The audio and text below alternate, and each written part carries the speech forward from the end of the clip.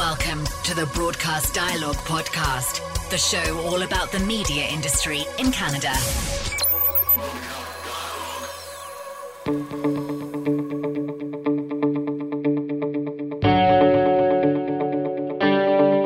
Numeris is set to start year-round measurement in all radio diary markets starting in August in response to ongoing sample recruitment challenges in some small and medium markets due in part to the increasing number of mobile-only households. This major shift has ultimately left stations with a lot of questions. On this episode of Broadcast Dialogue, the podcast, we bring you highlights from the Numeris Town Hall at the recent Western Association of Broadcasters Conference, where those in attendance got to pose some hard questions to Numeris CEO Neil McEnany, John Vavarutsos, VP Member Services, and Courtney Hoovelmans, Member Services for Western Canada. How different is it going to be? From a reporting perspective, nothing changes. The members have said at this particular junction, just we want to keep the twice a year.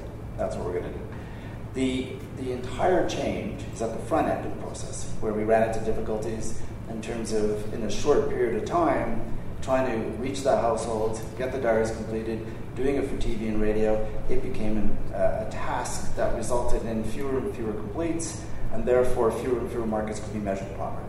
So the entire change that we've been dealing with is the front-end recruitment, spreading it out over 12 months, as Courtney described. But the diary itself, the online version of the diary, the questions being asked, none of that is changing.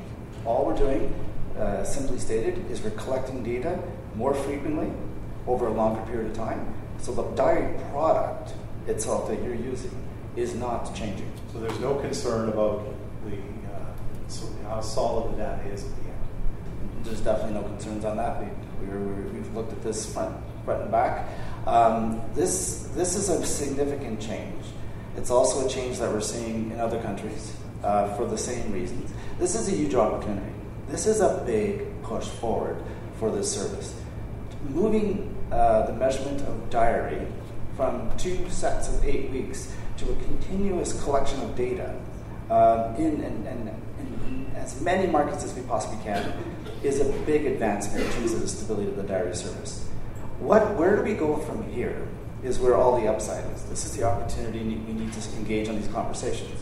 We're in a transitionary period. As Courtney says, it's unique. We have the transition. The transition plans took a lot of discussion, a lot of the scenarios were reviewed, but the bottom line it came down to, we need to do this as quickly as possible to get to a stable, continuous measurement service. Don't drag this out over 3 years. And that's what would happen. That was not in the interest based on the feedback from the members. So that's key. However, where do we go from here? We have to start these conversations shortly is, now what do you want to do? We're collecting data on a monthly basis. So the criticisms of radio measurement has been, it's an annual thing. It's a twice a year thing. You're up against, agencies and buyers are sitting there going, the data is so old, it's infrequent in terms of looking at the data. Now we're in the monthly business. And where do we want to go with it? It becomes more interesting from a programming perspective. Do we explore different reporting periods? I think quarterly makes a lot of sense, but we're now going to engage with the members in the industry to say, now what do you want to do once we get this thing up and running? Just got a question about statistic limits that you have. I know there's a lower limit on a lot of your demos where it becomes unreliable, but do you have an upper limit? And I think Courtney had mentioned Lethbridge and Red Deer, and I think Winnipeg falls in there too, where our 55 plus sample is sometimes up to 58% of the return ballots. So at what point, or do you have one where you draw the line and go, well, that's just ridiculous if we only have, well, now I'm ranting, but you have 735 return ballots and 400 of them are from the lucrative 55 plus demo. Do you draw the line anywhere? What we did a few years ago is we actually changed the incentive, and we made sure that we gave a higher incentive to 18 to 34-year-olds. We actually took away for the older demos in hopes that we know that we get them and we don't need to go after them, as you say. When we do get back, we actually don't control what we get back, but what we send out is reflective of what the makeup of the market is. So what we get back, that's when weighting comes into play, and that's where we kind of taken into effect that if we are skewing older for a market like Lethbridge or Red Deer, that they would have a higher, lower weights, and some of those, unfortunately, the younger demo will have some higher weights because we just don't have enough returns back. I think with the introduction of the online radio diary, that also brought in that key demo, that 25 to 44, that everyone kind of wanted that sweet spot. So I know that has been something that's helped some of the Western markets for sure. Online radio diary in some markets are around over 40% are using that rather than paper. So I think that's one way we're targeting that younger demo, but unfortunately we can't control what we do get back. The only thing I'd add to that is continuous is going to make this a whole lot easier as we're able to monitor on every second week in terms of what's coming in, and then we can adjust. So that's going to make it a whole lot easier. So we're not going to take a return diary and say, okay, that one is yet another 55 plus and toss it. No, we're going to hold it. So we're going to be managing the sample much more aggressively going forward. So that's why continuous makes life a little bit easier in that respect, in addition to what Woody described. Neil, just a request, I guess, more than anything, is we really have an opportunity moving to continuous measurement to go from a once a year or twice a year currency release to a management tool. And I think whatever you can do to help that. We gave programmers overnights, and it gave them a tool beyond a report card that they had to wait for, and then 1 week after it was done, it was irrelevant to a good portion of the station management. So it's an opportunity here that I just hope we don't miss. No, I'm really glad you asked, because I think that is a bit of a challenge is we have to move our thinking away from a report card. Yeah, for sure it's a report card.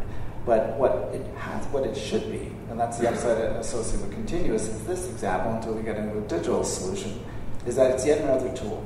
It's a tool for planning, either programming, for sales strategies, what's going on.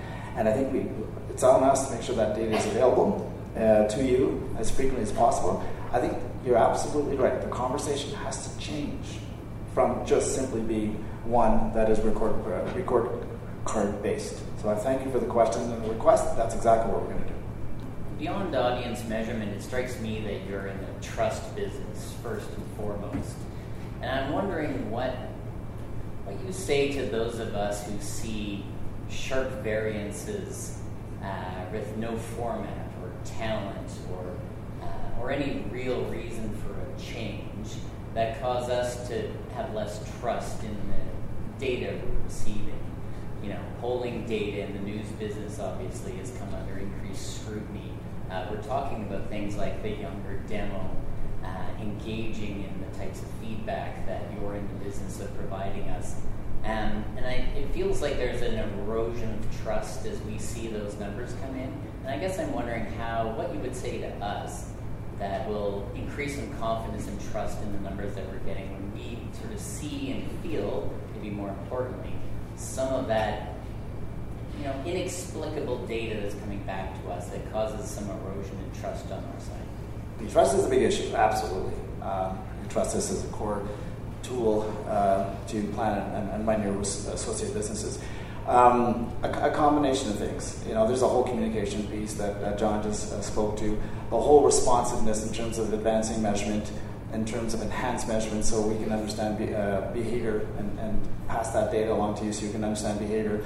We also have to have a frank conversation. And that conversation starts with when there's fluctuations or variations in data, what typically happens is it's a measurement problem. That's where it starts. We all know, based on our own particular behavior and what we're doing, it can't be just a measurement problem, folks. It's a behavioral problem. And which part is measurement and which part is behavioral? So if you believe it's just a measurement problem, then you're right. I don't think there's going to be much of a trust relationship left, because if every change in behavior is tied to data and measurement, I think we're missing a significant piece of intelligence that needs to go into our understanding of audience behavior. So it starts with, let's have the chat. How much of this is behavior? market changes, competition, fragmentation, and all the things that we've been discussing all day, and how much of this is a limitation associated with the measurement service.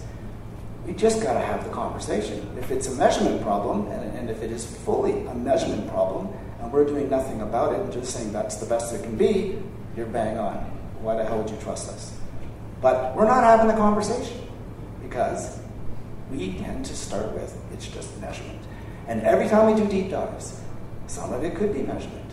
A bunch of it is behavior and other conditions that I just mentioned. If you don't want to listen to that part, it's your businesses. But our job is to serve you and have the conversation, and only then, I think, we'll get trust. Thank you. The first book reflecting continuous measurement will be a hybrid release in early December. The first full release will be the spring 2020 book next May. You can read more about Numeris' move to continuous measurement at broadcastdialogue.com. Thanks for listening to Broadcast Dialogue. For more information about the podcast or to receive exclusive access to our weekly briefing about the Canadian media industry, visit us at broadcastdialogue.com. Don't forget to like us on Facebook, connect with us on LinkedIn, and follow us on Twitter and SoundCloud.